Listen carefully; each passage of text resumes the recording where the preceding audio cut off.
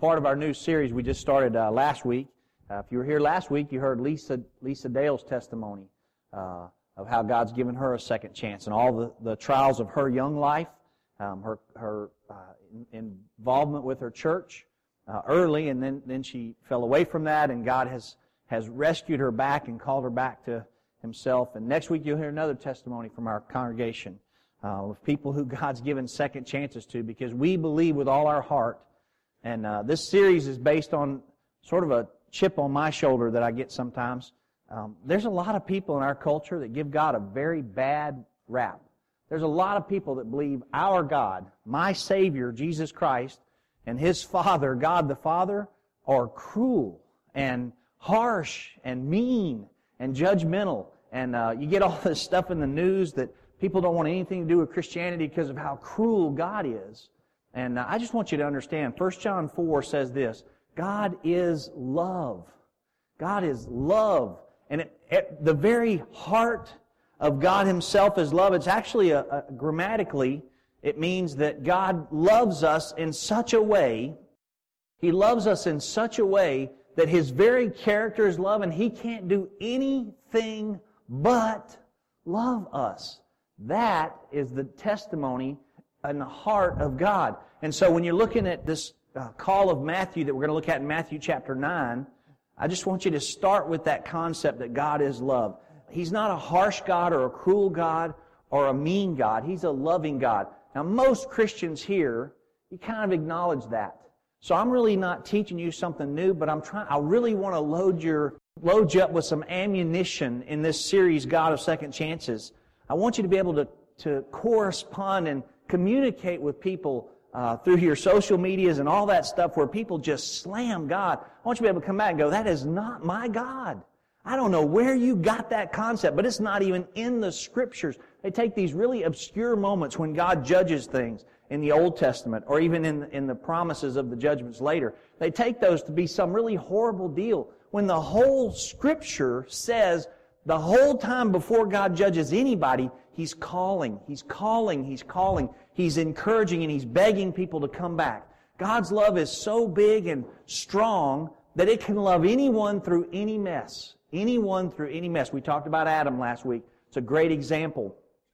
Last week we looked at Adam and Eve and how God showed tremendous amount of grace in the Garden of Eden. He could have judged him instantly. He could have instantly killed him without even revisiting the garden with him. He didn't have to come talk to Adam. He just said, you know what, you sinned, you're done. That was my rule, you're done. That's not what God did. He showed up in the garden, had a conversation with Adam to reveal to Adam, you've moved away from me, Adam. Where are you? You've moved away from me. And then in the process, He said, look, I'm going to let a seed of this woman be born that one day is going to crush the head of the serpent that started this whole mess. And God said in the Garden of Gethsemane, there is a moment of grace that's been offered up to you. So we can look at so many places in the Scriptures. Last week we looked at the adulterous woman in John 8. It's my favorite story in the New Testament, where a woman caught in the very act of adultery is thrown at the feet of Jesus. The Pharisees' plan with that was to actually be able to kick Jesus out of the temple and stone her to death. It was a very dumb plan. First of all, because Jesus belongs in the temple, He's ultimately the high priest. The second problem they have is they threw a sinner at the feet of the Redeemer. And so when she ends up at His feet, it's the greatest place on earth for a person caught in the very act of adultery. It's the greatest place on earth for them to be at the feet of Jesus. And that's where she finds herself. And Jesus, remember, sets her free. He says, if you're guilty of this sin, you can stone her. So all the guys with stones leave because they have sin in their life. And they walk away, and it just leaves her with Jesus. And Jesus picks her up and says, where are those that would condemn you? There's no one that would condemn her. Jesus had the right to condemn her, but He knows He's going to the cross to pay for her sins. So He literally sets her free. And then He gives her this commission. Remember last week? He gives her this commission. Go, sin no more. I have a plan for your life. In the Old Testament, there's Rahab the harlot. She's living in sin in Jericho, which is a city full of sin, by the way. So sinful that God's sending the Israelites into the promised land, and He says, hey, we're going to wipe out Jericho. Just march around it several times, and then seventh time and seventh day, just shout, and all the walls coming down, and we're going to conquer Israel, conquer Jericho, and destroy it. So it's Sin City. It's a terrible place, but she ends up befriending and helping the spies that sneak in and discover all the stuff they need to discover about the city. And she ends up helping them. Now listen to this. Rahab was a prostitute. Okay, she was a woman with a terrible life and a terrible reputation, lived in a terrible city, had done terrible things. You know who she ultimately is, though, in the lineage of the Scriptures? She's the great-great-grandmother of King David, who is in the lineage of Jesus Christ, King of Kings and Lord of Lords. Rahab the harlot's life is a great example of second chances. One of my favorites, Brother Cochran and I were talking about this morning in our prayer time, is the thief on the cross. Thief on the cross. You talk about second chances. I mean, he's down to his last breath chance. He's not even a good thief, and he's messed up so bad that he's ticked off apparently somebody very powerful in Rome because they are crucifying a thief. And they've got him on the cross next to Jesus, and in the early part of the story, he's actually with the other thief cursing. But something changes in him, and he realizes Jesus is very different. And so he just says the simple sentence. He says, would you just remember me when you come into your kingdom? And just like that, Jesus acknowledged the faith in that man's life for his kingdom, for who he was. And so Jesus says to a dying thief, it's his last few breaths, he says, this day you'll be with me in paradise. You want to talk about second chances? And that guy had run the full course of his life and messed up so bad that Rome was going to execute him. And in his execution, he turned to Jesus. And Jesus, not being a condemning God, not being a cruel or an evil God, literally just says, as Jesus is dying for that sin, all the sins of that man are on Jesus now being cleansed. Jesus sets him free from all of that. That doesn't sound like a cruel God to me. It sounds like a loving and an amazing God. I want to show you this morning, if you turn with me to Matthew chapter 9, I hope you have your Bibles with you. We like physical Bibles. Your electronic one works good too, but you can write in your physical Bible, so it might not be a bad idea to own one of those. Matthew chapter 9 is a great story in the New Testament of how God gives second chances. And so if you're looking in Matthew 9, this story is also recorded in Mark, in the Gospel of Mark, and in the Gospel of Luke. Matthew 9, verse 9 says, Jesus went on from there, and that was where he had someone had lowered a guy down into the roof of Peter's house, and Jesus had healed him dramatically. But Jesus went on from there. He saw a man named Matthew sitting at a tax collector's booth. And he said, follow me. He told him, and Matthew got up and followed him.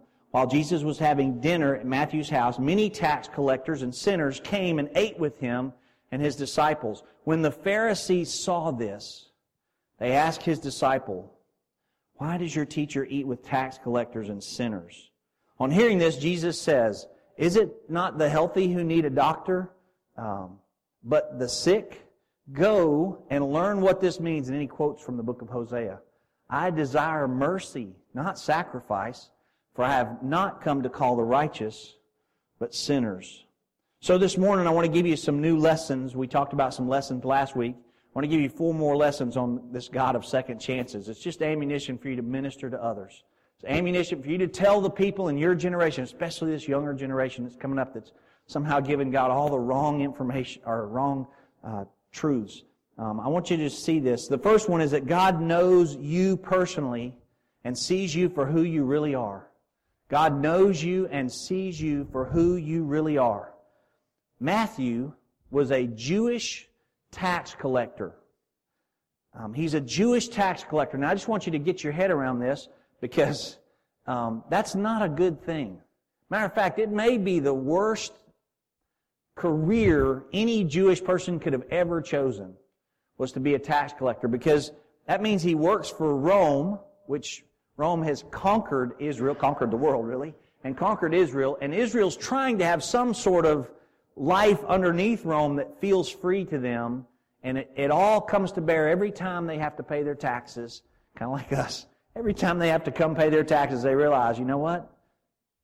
I've got to pay this. And when they would go to pay their taxes, there would be Romans taking up their taxes, but there would also be these Jewish guys that had sold out to Rome and had committed to collecting taxes. Now, a tax collector in Jesus' day was based, especially a Jewish one, was a guy who showed up at the office where they were working through all this in the government at Rome and said, look, this little province here in Judea or Galilee or wherever he was from, he'd say, this little province, I will collect X amount of dollars for you, for Rome, from this province.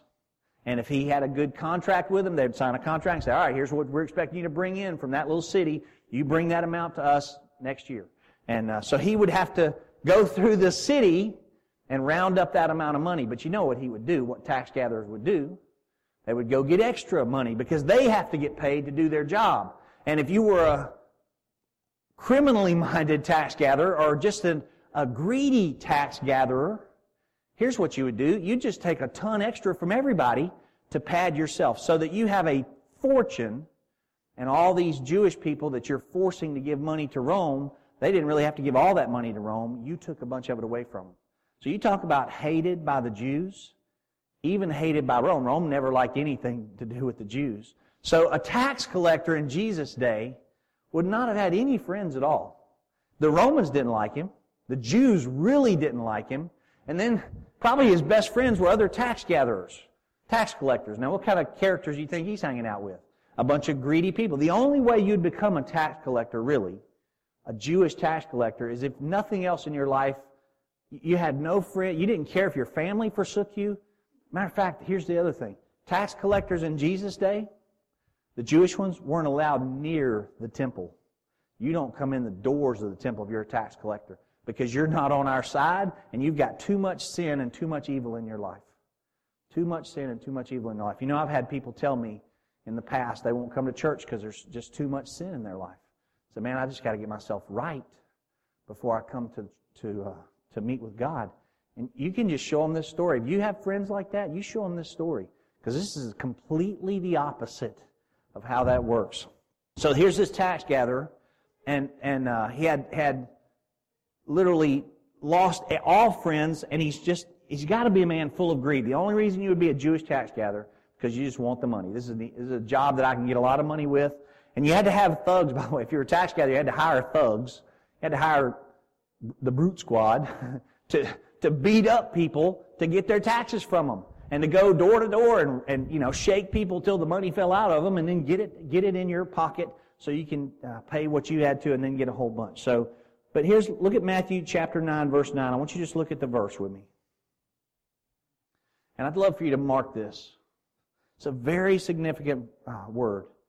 It says, and Jesus went on from there, and he saw a man named Matthew. He saw a man named Matthew. The Greek word means he perceived all that there was about Matthew. It's not like you and I see. I can walk by one of you and see you in the store and go, hey, I saw so-and-so at Walmart yesterday. I saw Brandon at Walmart yesterday. That's great. I saw Kurt yesterday at church here helping us. You can do that all you want. But that's not how Jesus sees us. You know what Jesus can do? He can look right through you. And here's what Jesus did when he walked past Matthew. He perceived him. He knew everything in Matthew's life.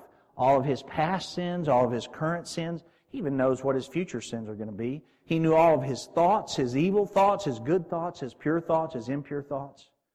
His greed, his pain from being rejected by everybody.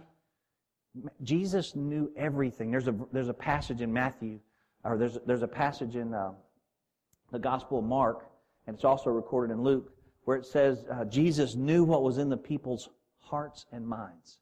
He knows what's in your heart. Every one of you, He knows what's in your heart and in your mind, even as you're sitting right here. If you're thinking about fried chicken, and now you are, He knows that. If you're thinking about Him, He knows that. If you're thinking about your sin, He knows that. If you're lost in a world of just ADHD and can't land a thought, He knows that, right? Jesus knows every bit about us. And I want you to understand, He's going to call a tax collector to Him. Now, there was a series that came out on TV a while back about the Bible, and they made a movie off of it called The Son of God. And I'm not recommending it to you at all. I'm a very particular person when it comes to being scripturally accurate in those things, and they tried real hard. I'm one of those, I watch the movie and every 2 minutes I'm going, that's not how that was in the Bible. It's not in my Bible. What Bible are they reading? kind of thing. Okay, but there's a great scene in that movie. There's a great scene in that movie where Jesus calls the tax collector. And when he does, they're actually going to mix two scriptures together where Jesus teaches about tax gatherers. But I just want you to see this man and realize how lost he really is. He is the most sinful of sinful people in the culture. And Jesus literally, with 2 words, is going to change his life. So let's watch that together. Next.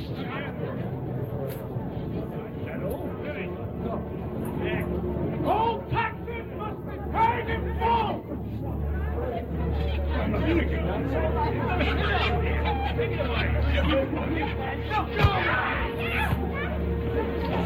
We're all Jews. Our own people working for Rome. Makes me sick. Collaborators, let's move on.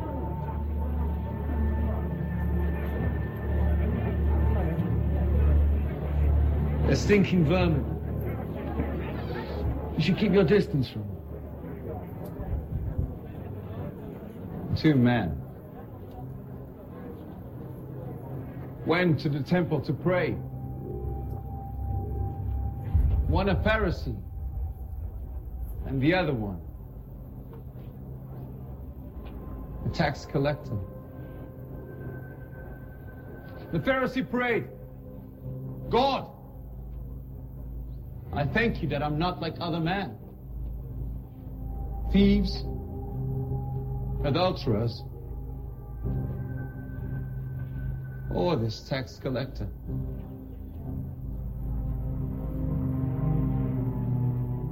But the tax collector didn't even look up to heaven. He said, God, have mercy on me. I'm a sinner.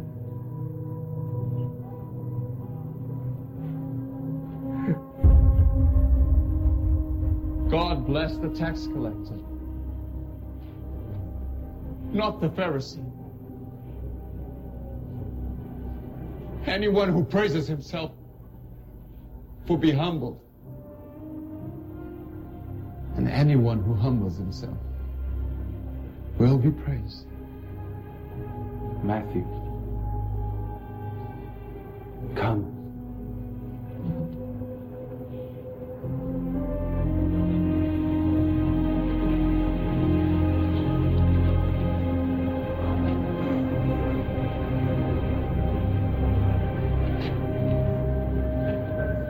See, now he even calls the sinners to follow him. One has to wonder of the sins committed by his other followers.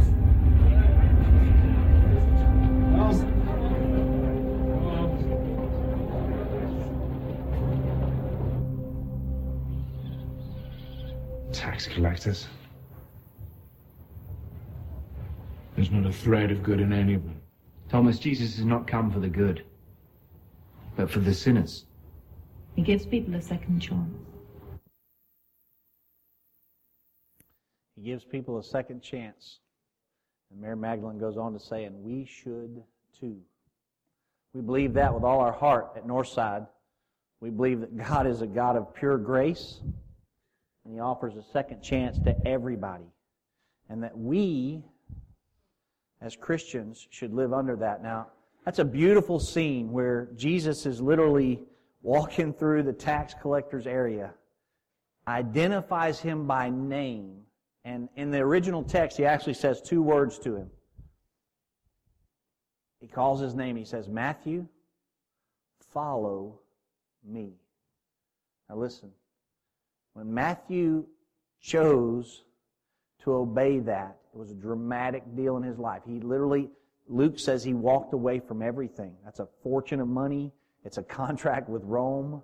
It's all kinds of stuff that he's walking away from. But when he started walking with Jesus, his whole life was going to be different. He abandoned himself, abandoned his own self, and to do what he needed to do. Lesson 2 is that Jesus is a friend of sinners. If you're taking notes with us this morning, Jesus is a friend of sinners. I want you to make sure you tell people that. He's not an enemy of sinners. He's not trying to crush sinners or harm sinners. He's trying so hard. By the way, He's trying through your testimony in their life, through your love for them, He's trying to show sinners that He loves them and not to be judgmental. You know, sometimes even as Christians, we get caught up in trying to discern people's motives or understand something they've said to us or something that's out of line, and then all of a sudden we get all critical and negative, and we sit in an office with a whole bunch of people that have become critical or negative of somebody, and we jump right in with them. And we're not receiving them as sinners that just need to be saved. We're trying to discern something, and we get all caught up in ourself with it, and we don't do what Jesus does, which is just take a person for... Jesus knew every bit of the filth and the dirt and the sin in Matthew's heart. But He just called him, Matthew, follow me. Follow me. And that changed his life. It changed his life. It'll change your life. If you will find a way to say, I just want to follow the Lord. Now, there's a very interesting part of this story that I want you to see. When I was restudying this, Matthew, follow me, he told him, and Matthew got up and followed him, verse 10. While Jesus was having dinner, the very next thing, while Jesus was having dinner at Matthew's house. Matthew, follow me. Where are we going, Jesus? Let's go to your house. That's just awesome to me. He's like, not only does he now know his name, he knows where he lives. And he said, let's just go to your house. You follow me to your house, and we're going to have dinner together. How about that? You know, the Lord loves to dine with us. He loves to, by the way, dining with somebody in that culture particularly, dining with somebody in their home was a very deep friendship moment. You didn't just dine with anybody back then. Most of you don't have people in your home that you don't know to have dinner with. The people you have in your home, now you might have dinner with strangers or co-workers or somebody that's kind of a distant or associate of yours, or a business transaction. You can have dinner with them, you know, at a restaurant. That's not a deal. But to have them in your home was a whole different deal. And in this culture, huge deal. Jesus actually has them in the culture. He goes into his house and sits down with Matthew and all his friends. Who are his friends? Tax gatherers, more sinners, just a whole bunch of people that are reprobates. They're not strong Christian people. They're not all in there singing hymns, praising God. You know, they're not singing Shout to the Lord or, you know, Amazing Grace or nothing. They're just a bunch of vile, filthy, bad joke-telling, evil people. And Jesus goes, hey, let's go to your house. Let's go to your house. Jesus isn't afraid of sinners. He's not repulsed by the sinners. He's repulsed by their sin because He's going to pay for it. But He's not repulsed by the sinners. He'll walk right into the middle of them and just love every one of them. He'll have them over for dinner. And He'll let you have them over for dinner and minister to them. So we've got to be careful about our mindset with that. Luke tells us that Matthew had left everything by then. He's actually in his home and probably working out deals with other tax gatherers to say, hey, you want to fulfill my contract, man? You got it. You know, you just sign all that off. That's good. But Jesus is partying with the wrong crowd because Matthew throws a great party in Jesus' honor, filled with sinners. And there's a whole culture of us as Christians. I was taught a long time ago that we're to avoid non-Christian people and stay away from them. When in actuality, Jesus is teaching us here, we're actually to reach into their world and culture. Now we have to be careful with that. We can't become sinners. We can't sin in the process of doing it. But it's okay to have fellowship and dine with people who are sinners. I was listening to a friend of mine who's a pastor the other day talking, and he was having lunch with somebody, a non-Christian. He was reaching out to a non-Christian guy. Somebody in the church had asked him to reach out to this guy. And they went to one of the nicer restaurants like an O'Charlie's or something, and the guy ordered this pitcher of beer for himself. And he knew the pastor there wasn't going to drink, but he ordered this pitcher of beer and put it on the table. You know, and the pastor thought, oh man, if one of my people come in, I'm just done for, you know. And so he said, I'm sitting here praying the whole time, please don't let any of our congregation eat here today. But lo and behold, you know, here comes this little family that's part of their church, and they come over and they're like, hey, you know, and he said, I ordered water on purpose then, so nothing in my glass was even colored, just white, clear, you know, the purity of Jesus in my cup kind of deal, and this guy, the sinner. But it was really awesome because he said later on when that family saw him at church, they're like, hey, we saw you were talking with so-and-so, and they just want to know how he was doing spiritually. They never brought up the whole deal. They just wanted to know. And that's how we're supposed to be. You got to be careful about misjudging all that. And we've got to be willing to reach into people's lives that are far from where we are. That's the people that need Jesus. They're far from God and they need to reconnect. Man, Matthew was so far from God that day. And Jesus walked by him and said, Matthew, follow me. And now he's not far from God at all. See how fast it happened?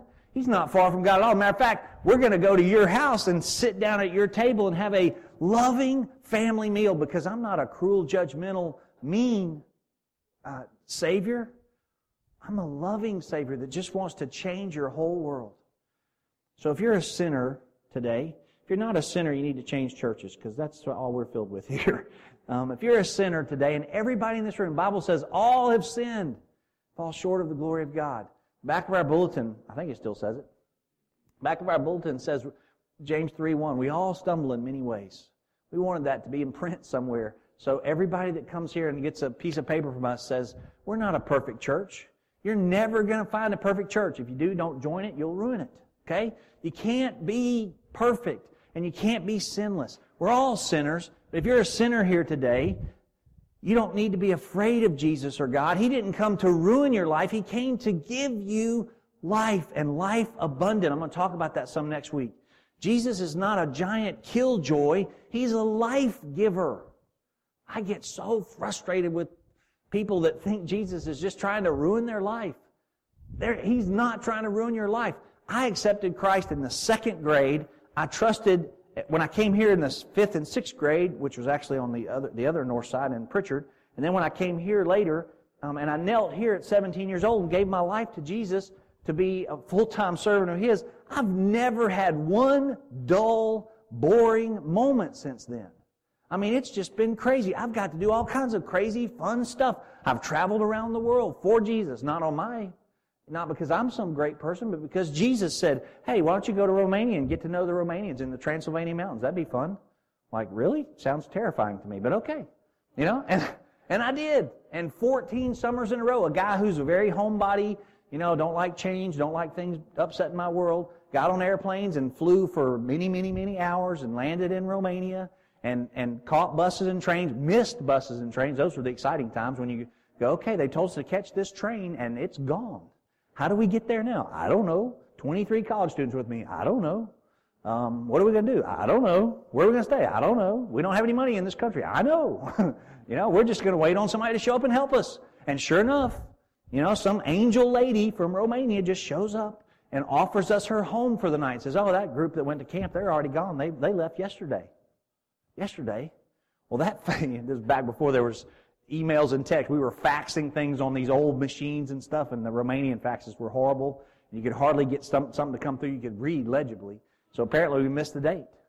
But this lady said, hey, just bring all the guys in and we'll just feed you overnight and let you sleep all over my house and floor. And tomorrow we'll figure out how to get you to camp. Okay. It's just a huge adventure. I've been rappelling with students. Taking rappelling, mountain climbing, and bounced myself over rocks, 150 feet to the ground with a rope tied to a tree. That's just fun. Nuts, but fun. I haven't had a boring life at all. Nothing about it's boring. And then there's these insanely exciting times that happen. Even as I'm getting older now and don't do the crazy stuff like that. We had a baptism just a few weeks ago. We had a baptism. And several folks here got baptized. They were wanting to make that commitment right. And then some of our new believers were down there. And during our baptism, we had a little boy named Christian. Little boy named Christian want to get saved and baptized right there in that pond. And I want to tell you, I'm walking on cloud 9 since that happened. What was that? 2 weeks ago. 2 Sundays ago in the little funny pond that sits behind Miss Duck's old house. Those of you who've been here a long time know who that is. Okay? Miss Duck's old house. We got down in that muddy water and baptized 5 folks, and one of them was a little 9-year-old boy, brand new Christian. His name, by the way, is Christian. You need to pray for him.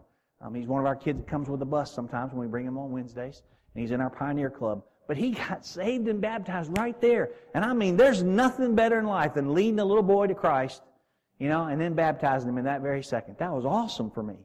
There's nothing boring about a life in Jesus. People go, well, he's going to take away all my fun. I can't do any fun things anymore. That's just not true. You got fun all messed up in your head if you think that's true. And you need to tell your friends that. Jesus is not a killjoy. Third lesson.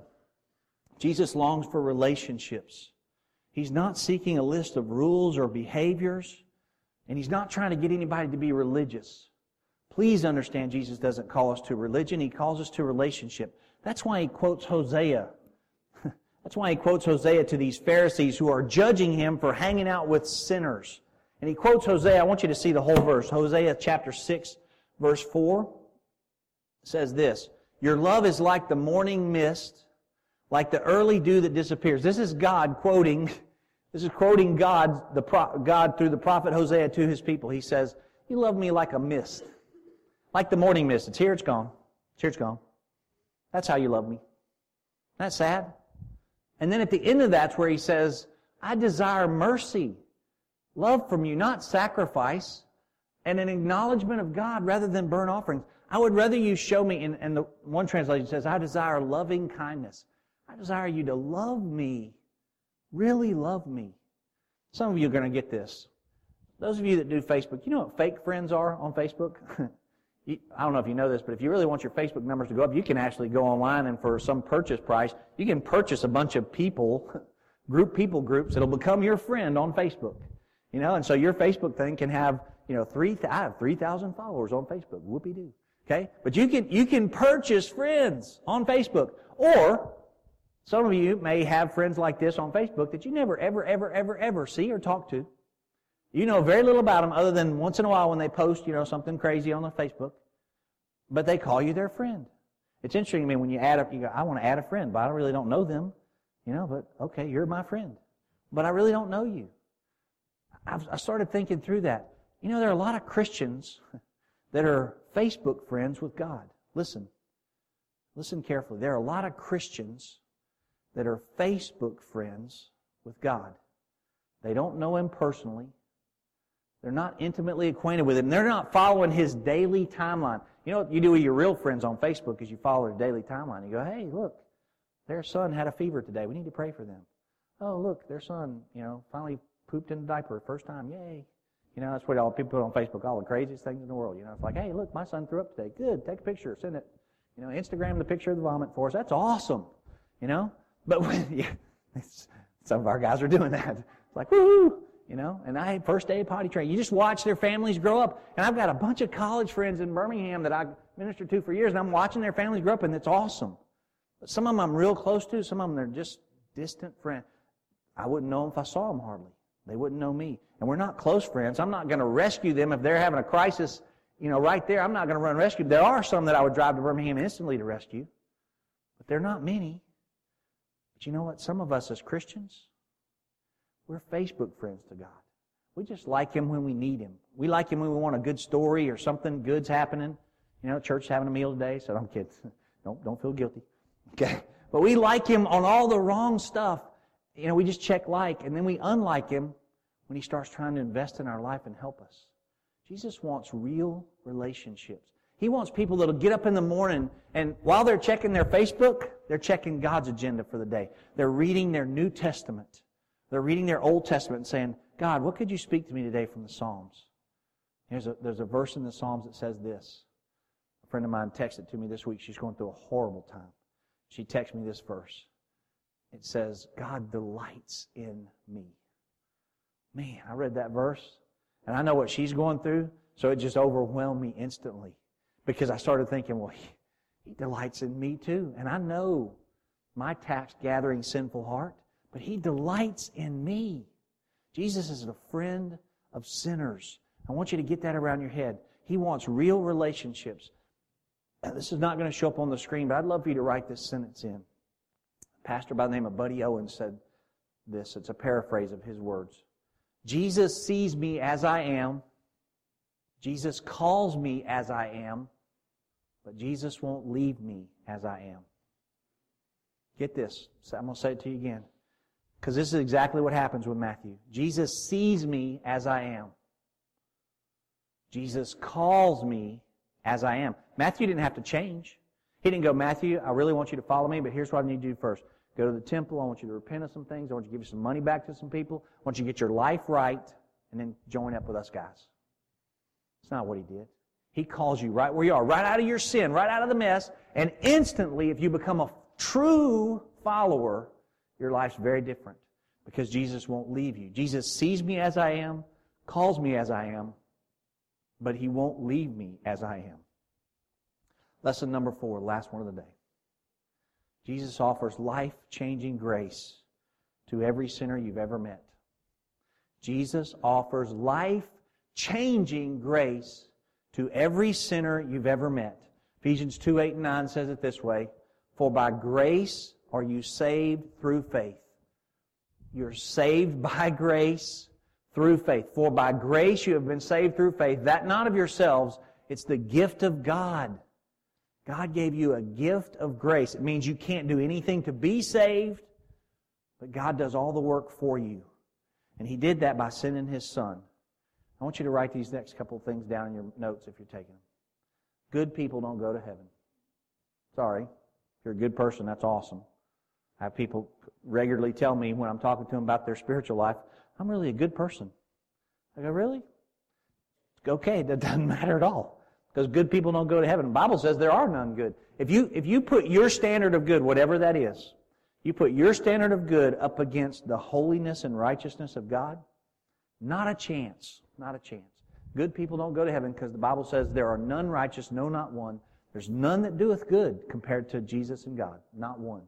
I don't care how good you get. I don't care if you're Mother Teresa or Billy Graham. They aren't good people by God's standards. Good people don't go to heaven. You know who go to heaven? Bad people go to heaven. Sinners go to heaven because they trusted Christ as their Lord and Savior. Forgiven people are the ones who get to go to heaven. When you trust Christ as your Savior, He forgives you. When Matthew stood up from that tax table and began following Jesus, he was instantly forgiven. Jesus forgave him of all his sins. Now He's going to go pay for those sins on the cross. But I want you to know, Matthew got up and left everything. He abandoned his life to follow Jesus. So I'm encouraging you today to surrender and receive God's grace through the death of the cross. It's through the cross that you have new life.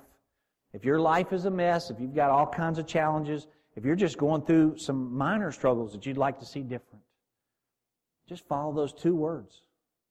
Follow me. Follow Jesus. The message of Jesus today is not judgment and condemnation. His message is for your healing and for your help and for your hope. He wants to restore you, and He longs to save you from your sins, to set you free. Here's the message of Christ. I love you. I accept you right where you are. I will forgive you. Follow me. Just follow. Some of you as Christians a long time ago heard that call of Christ, like the call of Matthew. You heard that call and you said, I'm going to follow. And then life got crazy or busy or things got complicated and you've fallen away. You've drifted. You've moved away. And it's just time to be recalled back to that. By the way, the Apostle Peter would be in your boat. There was a time when Peter, after he denied Christ 3 times and did not attend the crucifixion like John did, that he felt very distant. And in John 21, we read Peter saying these words, I'm going back to fishing. It's a chapter where Peter quit the following. He's like, I'm just done. I'm going to go back to fishing. Remember Jesus said, not fisher of men, not fisher of fish, but fisher of men. Peter quit in John 21, but you know what Jesus did? He went back out on the seashore with him, cooked breakfast for him, helped him catch some fish, and then He brought him to the seashore. And when you read the end of that chapter, here's what Jesus says to Peter. Peter, follow me. It was a recall. Peter was recalled. So some of you may need to be recalled today. I'm going to ask you to bow your heads.